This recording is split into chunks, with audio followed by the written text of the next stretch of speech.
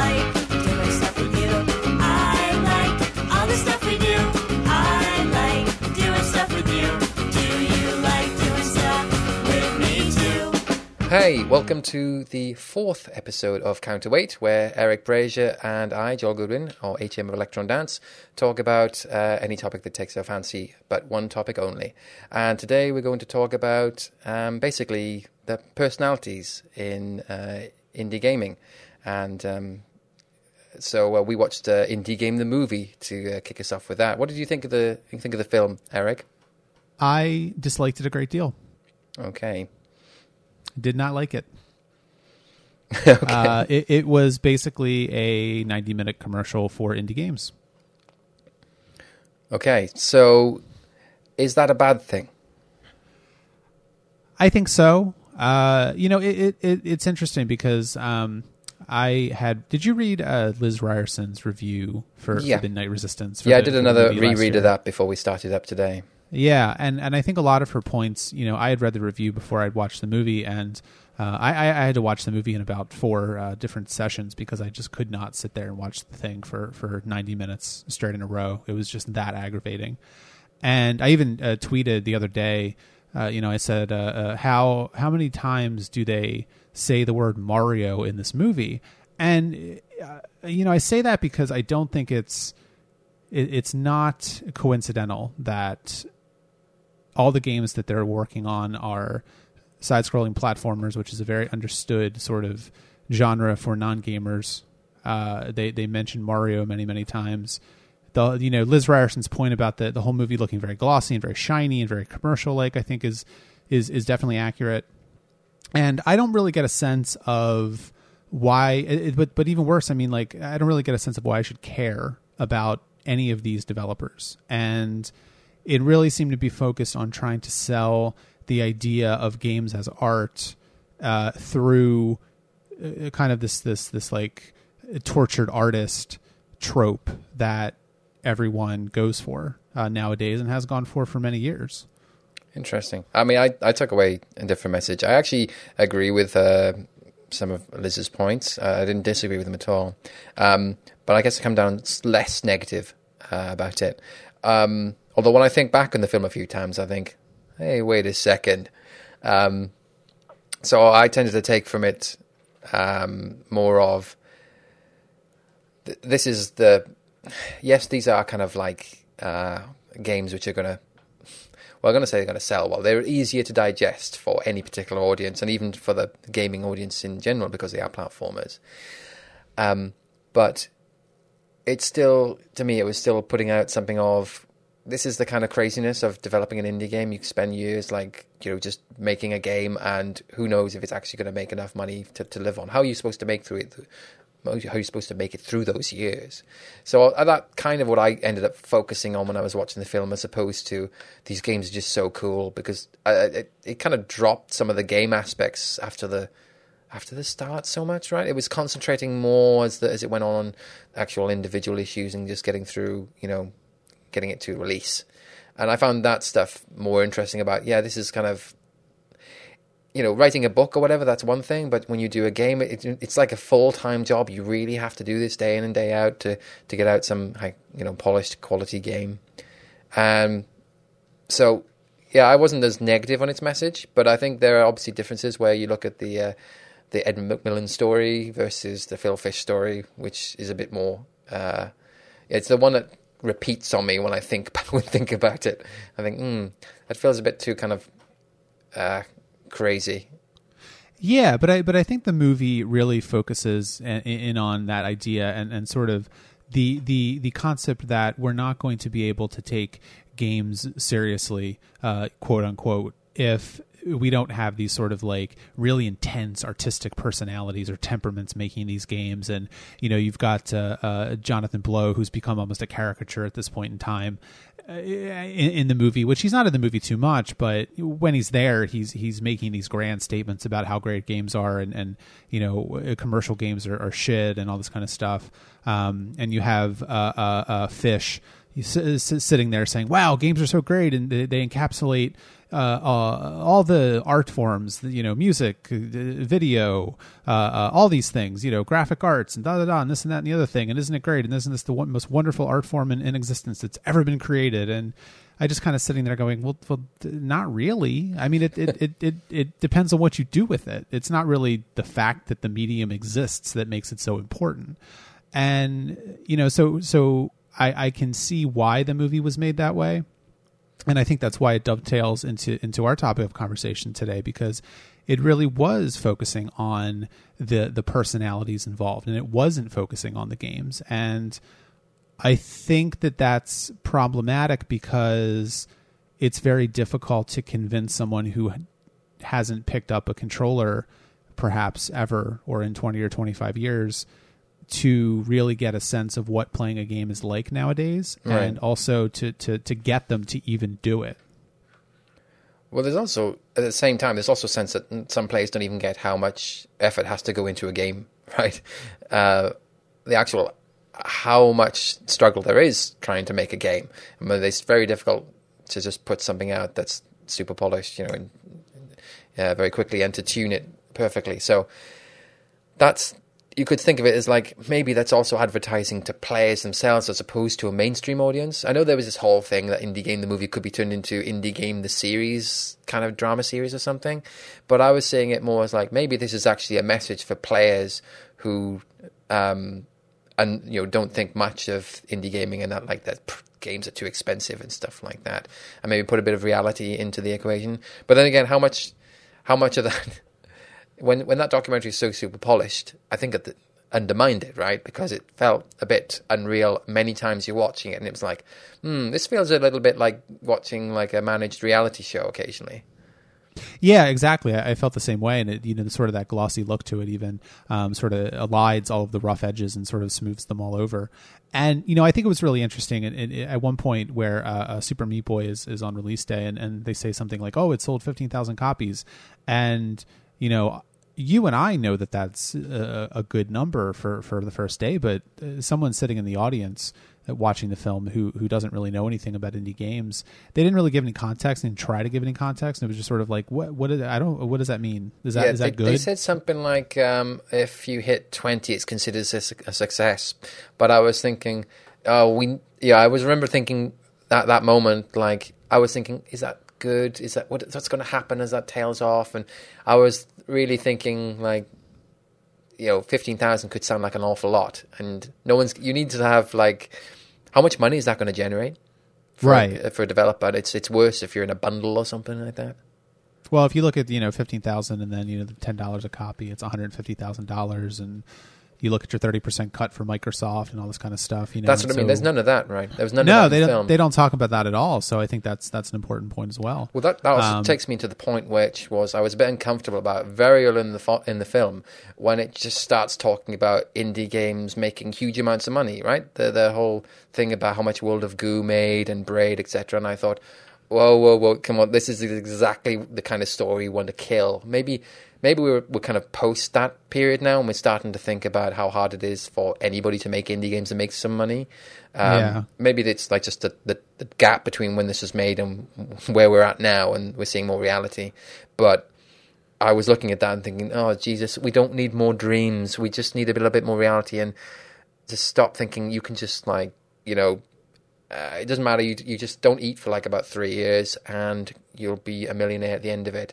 I know no one's going to really think about that, but it did seem to weight things more towards don't worry, you will make some money at the end of it.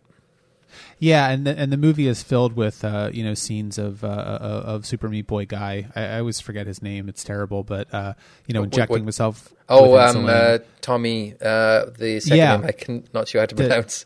Defendi, is that him? Or am I making that up? It's spelled something like Refnez. Oh, yeah, that's him. Yeah, that's someone else entirely. Refreni or whatever. He's always injecting himself with insulin, and he's sitting there and he's have this horrible schedule where he sleeps at 9:00 in the morning and wakes up at 4:30 in the afternoon, and and I understand, again, why the filmmakers chose to focus on these people and to examine their lives in this fashion. And I found it really interesting because I think it was in the Liz Ryerson review of the movie as well, or maybe it was somewhere else where I read that the filmmakers actually followed a lot of different indie developers that they decided not to put into the movie and to focus on these really 3 people. That would have been really interesting. I think I would have been interested to know what those stories were like. Yeah, that was kind of my idea behind it, where I was like, I think it would be really instructive to follow the failures and to see what happens to people who don't make it, and where are their lives now, and maybe if the movie is a commercial, as I think it is, I don't know that Super Meat Boy and Fez really need the publicity at this point in time. Yeah, the other thing that was occurring to me is that. Which is going off that point about who they were focusing on. I remember having a conversation with Doug Wilson last year when I was interviewing him. We was wandering around, and one of the things that came out was about. I think this was the time the Indie Game movie was coming out. I can't remember, but we discussed about now indie developers are becoming personalities. Which is the whole point of this podcast, and not just like the biggest of them all. Not just like. I don't know how many Twitter followers. It's something like, more than the people on the planet or something. Yeah. And it's so huge. And part of you thinks it feels uncomfortable that we've gone from from developers from being, in the 80s, we knew who our developers were, apart from if you worked for someone like Atari, who turned you into some sort of cog. But later on, developers, we've now got the corporations then hid developers into little, development farms, churn out code, and the studio is what sells the game, the studio or the publisher. And then finally, we're happy at last to see developers start to come out of the woodwork, and indie games are making the names of individuals much more public. There's still studios around who kind of hide the teams that are working on them, but we're seeing a lot more names now. We've got Notch now, the God, and we've got people know who Ed McMillan is if you're in this space, and Phil Fish and Anthropy. But when they become so excessive, it starts to feel a bit like, wow, this is like that kind of the situation we have with the elite at the top, right? The 1% at the top. Everybody knows it's 1% at the top, and the 99% have nothing, have no publicity, no. They have no footprint, barely any footprint, and struggling to be heard. I mean, some people know who Chris Park is, but the guy behind AI War and everything that Arson does. But he's not mentioned in the same sort of way that someone that Notch is, or even Anthropy. To be honest, I'd say you'd hear more about Anthropy, who isn't, from what I understand, is not really making any money, than Chris Park is, who. You don't hear from Chris Park being mentioned that much. Yeah, and I think there's a couple different things going on there. Number one, it's really dependent on the artist or the developer being a really interesting person, outside of any considerations of whether or not the games they're making are any good or interesting or do anything, artistic or innovative or even interesting. And so it kind of punishes people for not being these sort of dynamic, larger than life figures. In the way that so many indie developers, I think, are that we know about. But we know about them, of course, because they are these larger-than-life dynamic figures. And, I think the other thing that's important to note about this sort of a cult of personality aspect to indie development is that, this is nothing new. I mean, if you can go back and see, music criticism, especially of the 70s, when music criticism was a really dynamic force in the culture, they were selling the music based on creating these very romanticized views of what it meant to be a musician. And you didn't, and the second part of that is, at the same time, back when that was being written, there was no real way to have such direct access to the artists that you liked. And we have that now with Twitter. And I think Twitter is a very large portion of that. it really, I think, has exploded the concept of the personality as opposed to the art that the person is making. Yeah. It's one of those things that I think about a lot where, if you think about what was being written about, filmmakers and artists and musicians, the ones that make it big get these sort of like ideas about their personalities, and you see this especially with like movie stars and things like that even nowadays, where they have these very sort of like managed personas. Everybody has an idea of who they are, and we don't have that so much with indie developers. I think we're starting to get that kind of stuff, at least with things like Tom Bissell's interview with Ken Levine from Grantland a couple months ago, and Polygon has done some interesting developer profiles, and other places as well. Even non-gaming publications. The most famous one probably for indie developers is Jonathan Blow in The Atlantic. Yeah, and so that's starting to happen, right? And so I think that more has to do with journalists and writers wanting to try identifying new targets for the sort of like lifestyle profile that people read and people like reading because people like gossip. Yeah. And I think that has a lot to do with it as well. And it's interesting. At what point do you believe your own hype? If you know what I mean. At what point does the personality you're projecting of the rockstar indie developer become you? I mean, there are some I'm just thinking there's some humble guys out there. I mean, I just can't think. I don't hear very much from 2D Boy, right? I mean, you've got Kyle and Ron. I don't see them very much in my face. I know they help run the indie fund and so forth, but they don't turn up that much. But someone like Jonathan Blow, you hear a lot about Jonathan Blow, right? And it's usually something that pisses everybody off. And whether is he trying to project a personality, or is it just because everybody's hanging on to his Twitter account, then any single thing he says which is slightly untoward becomes a movement? It's something to oppose or embrace. And that's the kind of power that do you really want it? And if you start believing in it, I mean, what's that going to do to your ability to make a game? Yeah, no, absolutely. And I think we keep coming back to Jonathan Blow just because he is the most the most visible example of this.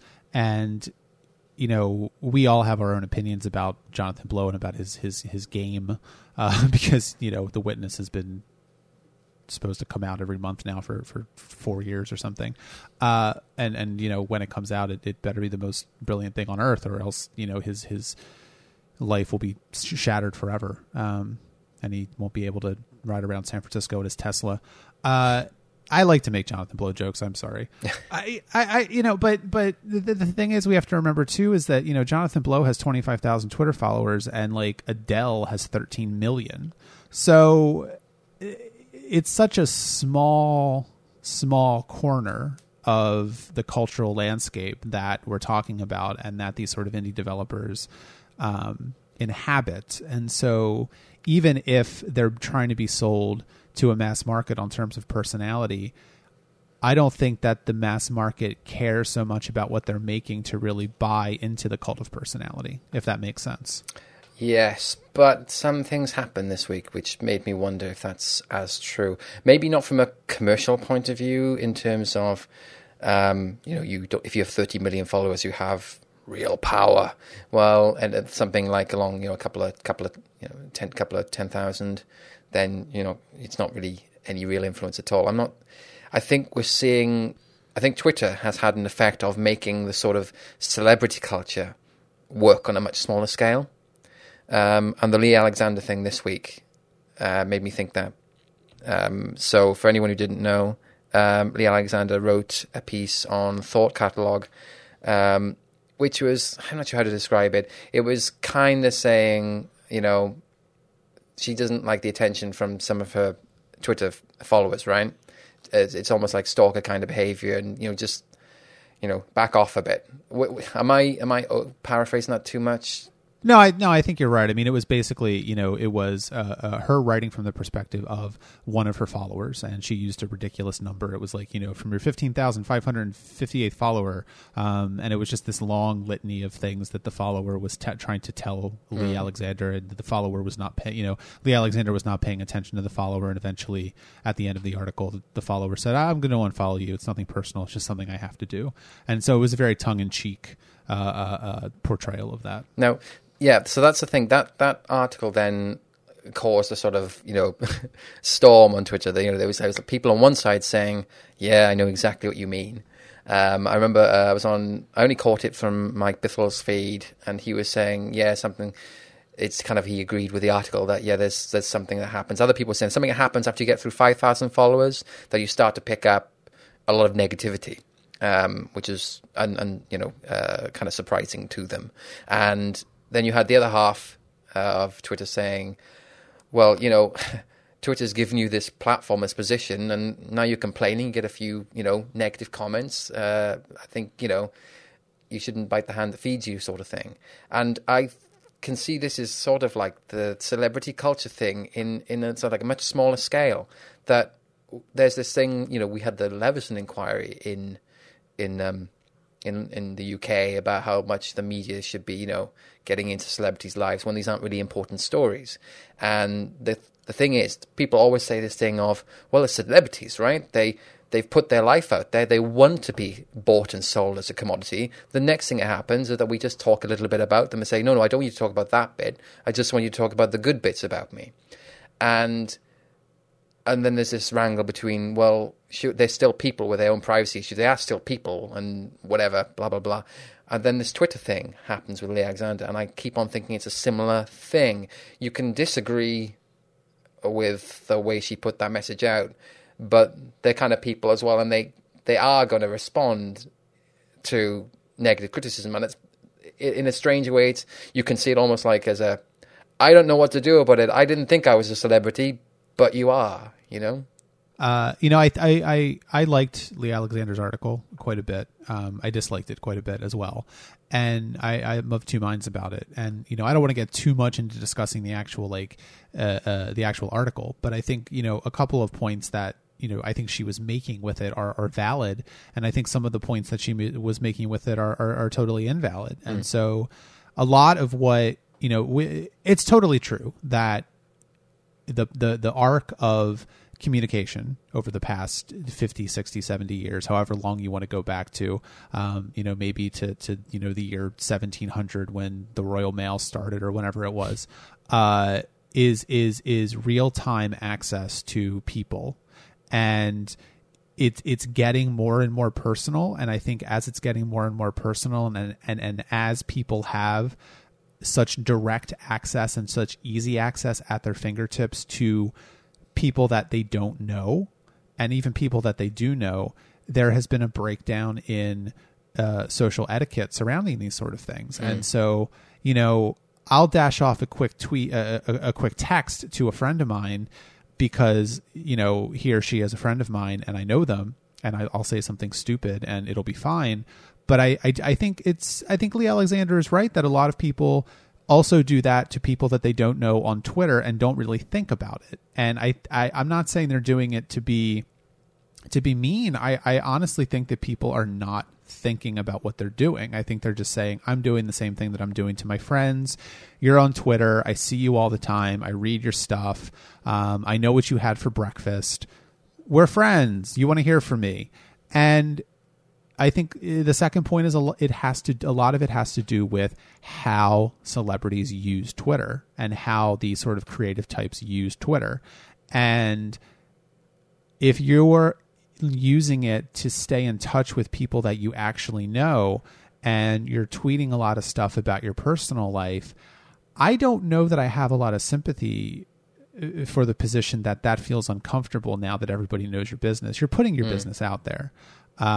And, I always think of indie developers that have Twitter accounts that don't tweet a lot, and we could make a list of them, a mile long and they're not a topic of this podcast because they're using Twitter in a very different way than a lot of other people do. And so, is that an appropriate use or a more appropriate use of Twitter? I don't know. Yeah, I mean, I must admit, my instant reaction, without thinking about it, when I caught wind of the article that Lee wrote, was something along the lines of, "Well, what did you expect?" It was kind of like, this is kind of like the shit we've been talking about for a while, right? It's essentially what ethics was about. The ethics article, right? This is nothing new. If you put yourself online and you talk about yourself and make yourself like everybody's friend, inevitably everybody's going to be your friend, and some of those people get pissed off when you don't respond to them as your friend.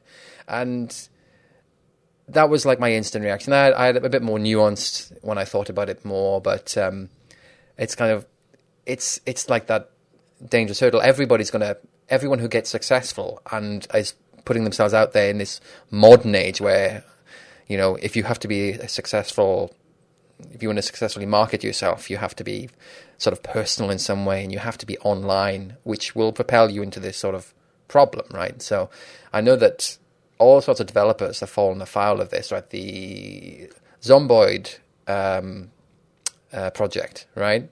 That big one. Did you hear about that? Was it last year, a couple of years ago? I don't think so, no. They had their flat burgled, and their computers they were working on developing, and that were stolen, and they hadn't backed up for a few weeks or something like that, so they lost an awful lot of work. And they told everybody online on Twitter, and they were a bit drunk.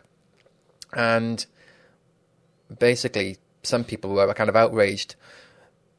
Basically, we've given you our money and you can't back up your code, because I believe the project was kickstarted, or it was not kickstarted, but maybe pre-orders, alpha build, alpha payment sort of thing. Sure. And a lot of people were kind of pissed off that, well, you could at least have the decency to back your code up like a normal developer. And they were a bit drunk at the time because they were a bit, upset about being burgled and everything. And they kind of, I think one of the developers just fired back, and said, "You know what you're fucking talking about, because we just got burgled." And I can understand the situation. It's this thing where they feel like, well, we're just indie developers, just doing, it's just like some guys working in something together. We're not like a company or anything. But then people give you money and they expect you to act like it. Yet you're still behaving, you've got this personal connection through Twitter with all your followers, and it's exceedingly dangerous. And I think it ended up with, it was a lot of lost love at that point. I think that the project's bounced back since then, and they've fallen in the sword a bit, saying, yeah, we kind of screwed up. And they give a big talk at, I think it was Rezzed, about it, which was interesting. But it's kind of dangerous to put yourself on Twitter in that way, right? Especially if you're drunk. Yeah, no, I think if there's one thing that should be mandated for all electronic devices is a breathalyzer. and if you blow, like over a 0.2 or whatever, it just your network connection shuts off and doesn't come back on until the morning. That's a perfect example. I mean, I totally can see both of their points there. They don't feel like a real company. They don't feel like they can really be held responsible for not having a robust backup solution. And at the same time, fans and people who have given them money, not in a Kickstarter capacity perhaps, but in a capacity where they asked for money and they were given money, they have not an investor attitude, but they do feel invested in it. And so I don't think they're wrong to expect a certain level of competency. And the Twitter thing notwithstanding, the direct access to people works both ways. We've been talking a lot about,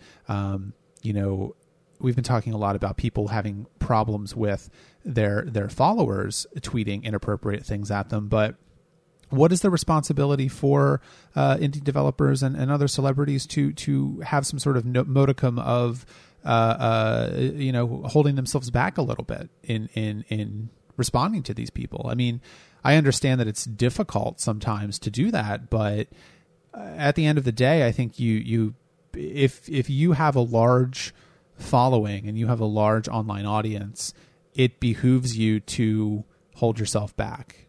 And there's a reason why big Hollywood celebrities have publicists, right? Yeah. So I think that's really it. Maybe that's the future. Yeah, well, I think we've come up with a really great business idea here. Publicists for indie developers. We'll make tens of dollars. I think there's some do exist, right? Some people do actually use them, and certainly something which is more organized as a studio. I mean, I get on Electron Dance, I do get PR mails from smaller indie outfits through PR machines. So they're not actually talking to me directly; they're going through somebody else. And in a way, I always feel that's a bit sad because it's like, that's not very indie. So, I want to talk to a person, not a machine. That's actually my voice in real life. Sorry. I can vouch for that. I've met Joel in real life. He talks like that.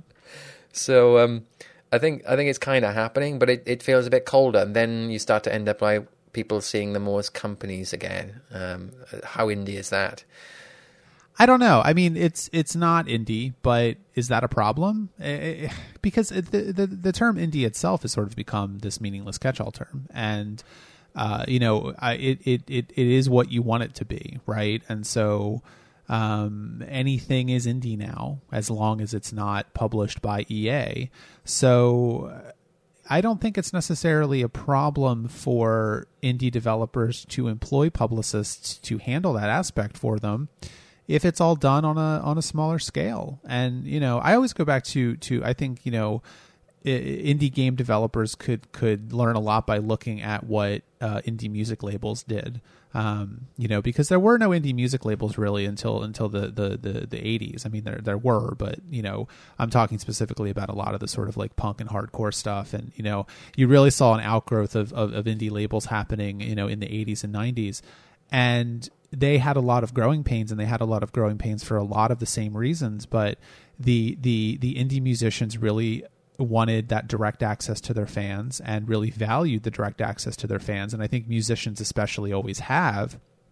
And they were banding together to start studios or to sign onto the indie studios more for distribution and also for publicity, to line up interviews and we're going to be going on a 13 city tour on the East Coast and we'll be in Boston on Tuesday. Is there, can you get us a radio interview, or can you get us a 5 minutes with the person at the local alternative weekly who writes about music? And I think those are valuable things. And I think those are things that indie developers it could use, frankly.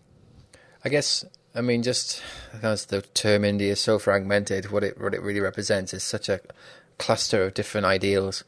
But I guess we're really talking about commercial developers as opposed to the people who put stuff out for free, just trying to make some interesting, cool stuff for people to enjoy. That's always about the people, right? They're essentially personal games. So that was an interesting thing from Indie Game the Movie, by the way, because most of it, this idea, which strangely feels more recent, that indie games are supposed to be, we should put ourselves in, the developers put themselves into them, and they should be about their personal life, or not so much their personal life, but they've got to be something about the developers themselves to be meaningful. And that was the message coming out from all of those guys in the film, really, right? John Blow actually pretty much said that thing, right? Putting his flaws into the game and things like that. And I thought it's interesting that all across the board, indie games are personal, even if they are, multi-million dollar earning pieces of art. I mean, yeah, and how much more interesting would Indie Game the movie had been if Ananthropy had been a subject, for example, because she's making explicitly personal games for no money. And I don't think she's even ever really charged for any of her games, according to my knowledge. I mean, she's done stuff for like Adult Swim and things like that, which she's gotten paid for. But she very much is the proponent of do your own thing, make games for yourself and maybe a few people. And she doesn't have a publicist, certainly, and I don't think that she's ever really talked publicly about having any issues with managing her followers and managing her Twitter followers, or even getting uncomfortable with that. And so, maybe that is the dividing line where you're talking about people who are doing this purely for the love of it, and people that are doing it with the hope of making it into some sort of life, life for them. That's right. But I mean, if you know any of Anna Anthropy's games, you know who Anna Anthropy is, right? I don't mean necessarily through her games. I mean as a personality online. You know, anybody who knows who Anna Anthropy is knows who Anna Anthropy is. She's just one of those people that her personality is online. There it is. It's right in front of you. What you go to something a little bit more commercial, and you will see people holding back a little bit more. There's a sort of different kind of relationship that they're trying to engender. And I think, on the commercial side, maybe people are going to be more drifting towards a PR shield, someone to tell them when to stop talking. Right.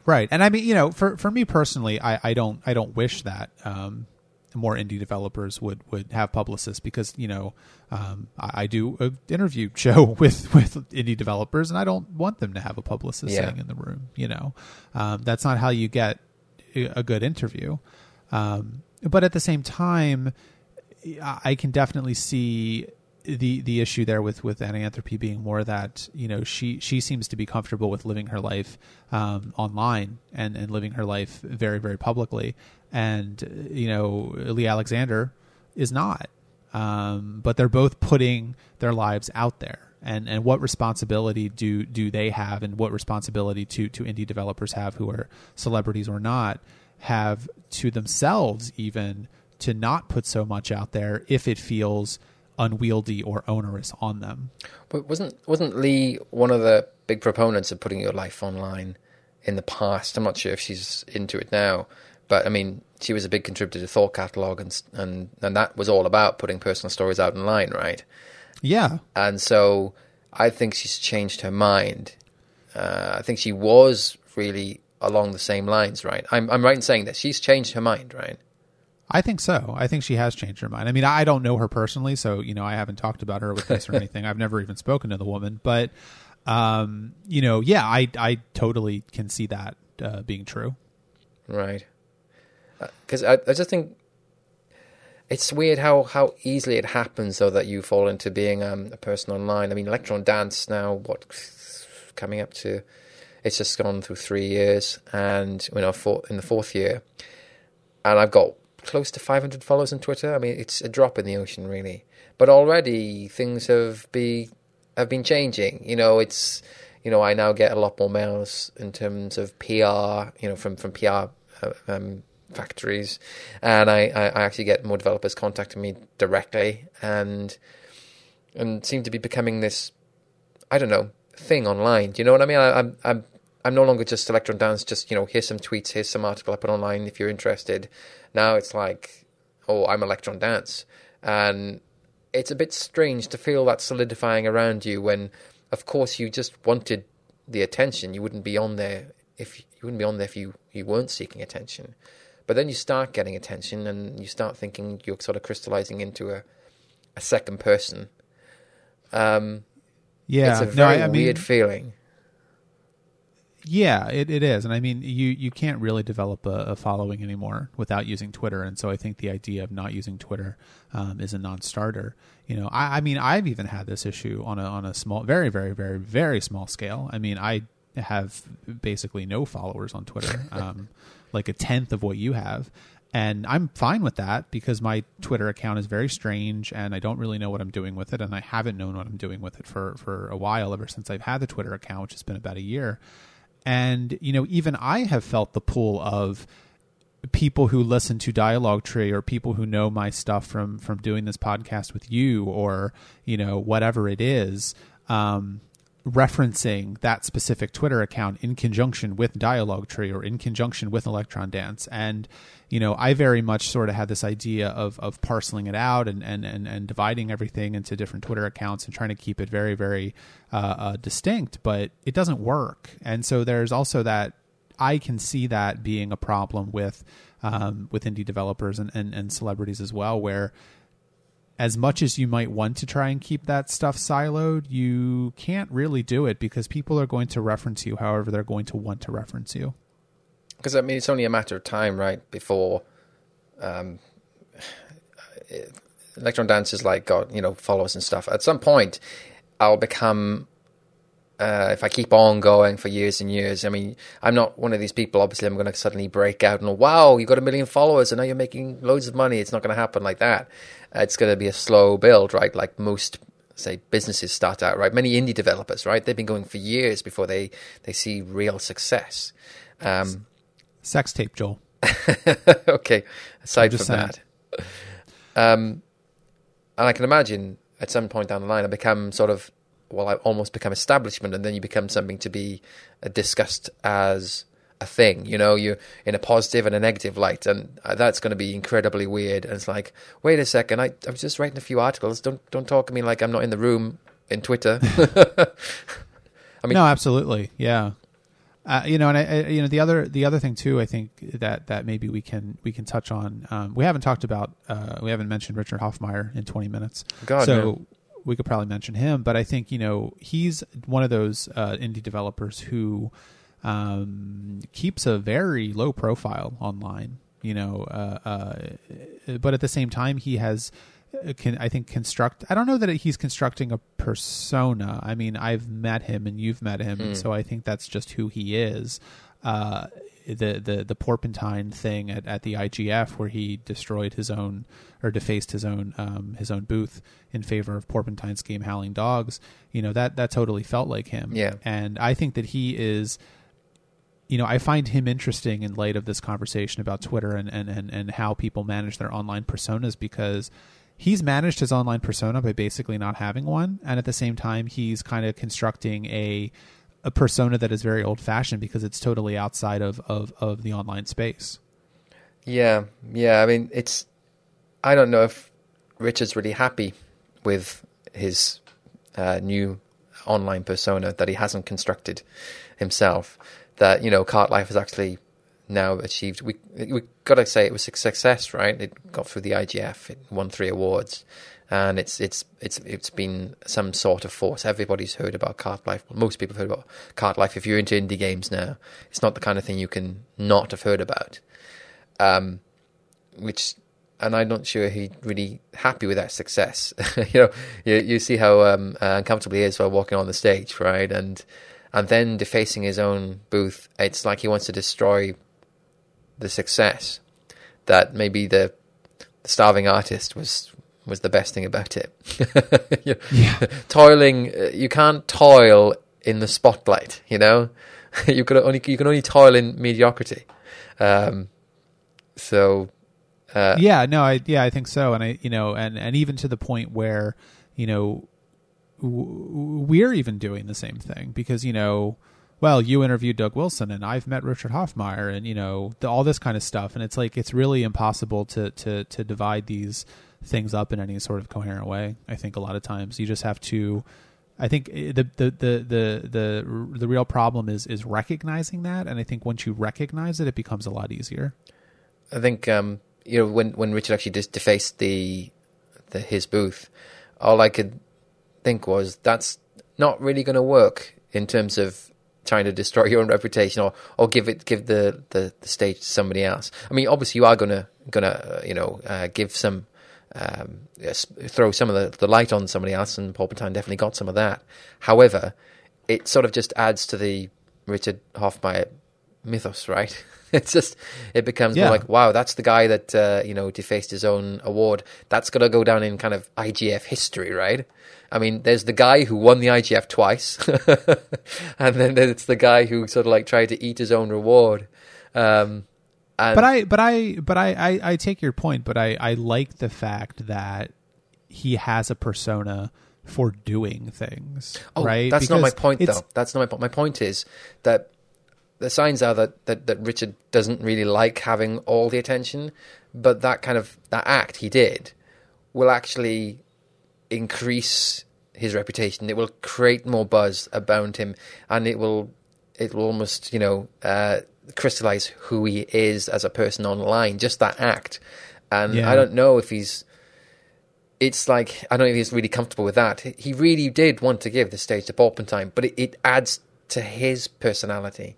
And I don't think you can really do anything about that without, I think the only way you can kill your personality online, if you've got a big enough personality, is to not do anything. And that's kind of what Richard's sort of doing, right? He doesn't do very much online. Yeah, and maybe that's a good way to wrap up the conversation. But I think Richard Hoffmeyer doing that publicly, it did crystallize his persona to a large degree. But at the same time, he has pulled away from posting things online. But he's never really been super involved in Twitter, and he's never really been super involved in posting a lot of shit online. And so, maybe, and that used to be how celebrities got noticed, as they used to, do things in public, and how even indie developers would get noticed sometimes. And now I think with Twitter, it's become that was a way for celebrities and for people that were well known or doing things that people found interesting would try and divert some of that away and try and take control of it. And I think what we're seeing now a lot of times, especially with Lee Alexander's piece and other things that I've read, are that those people, those celebrities or whoever, in trying to take control of their own persona, have created a separate problem. And now they're very uncomfortable with what they've put out there, and very uncomfortable with the fact that people who they don't know have such direct access to them, and they don't know how to get out of it. And I don't know what the answer is, and I don't know that there is an answer. Yeah, that's a good place to wrap up. I will say, though, that the irony of this podcast trying to discuss the problem of personalities on, of indie developers and so forth online, we've actually treated all these people as commodities to be, dissed around as in this podcast. So I'm very sorry to everybody we've mentioned. I'm not sorry. That was my goal. So, all right. Well, thanks for listening, guys, and we'll be back with another episode of Counterweight in the future. Thanks.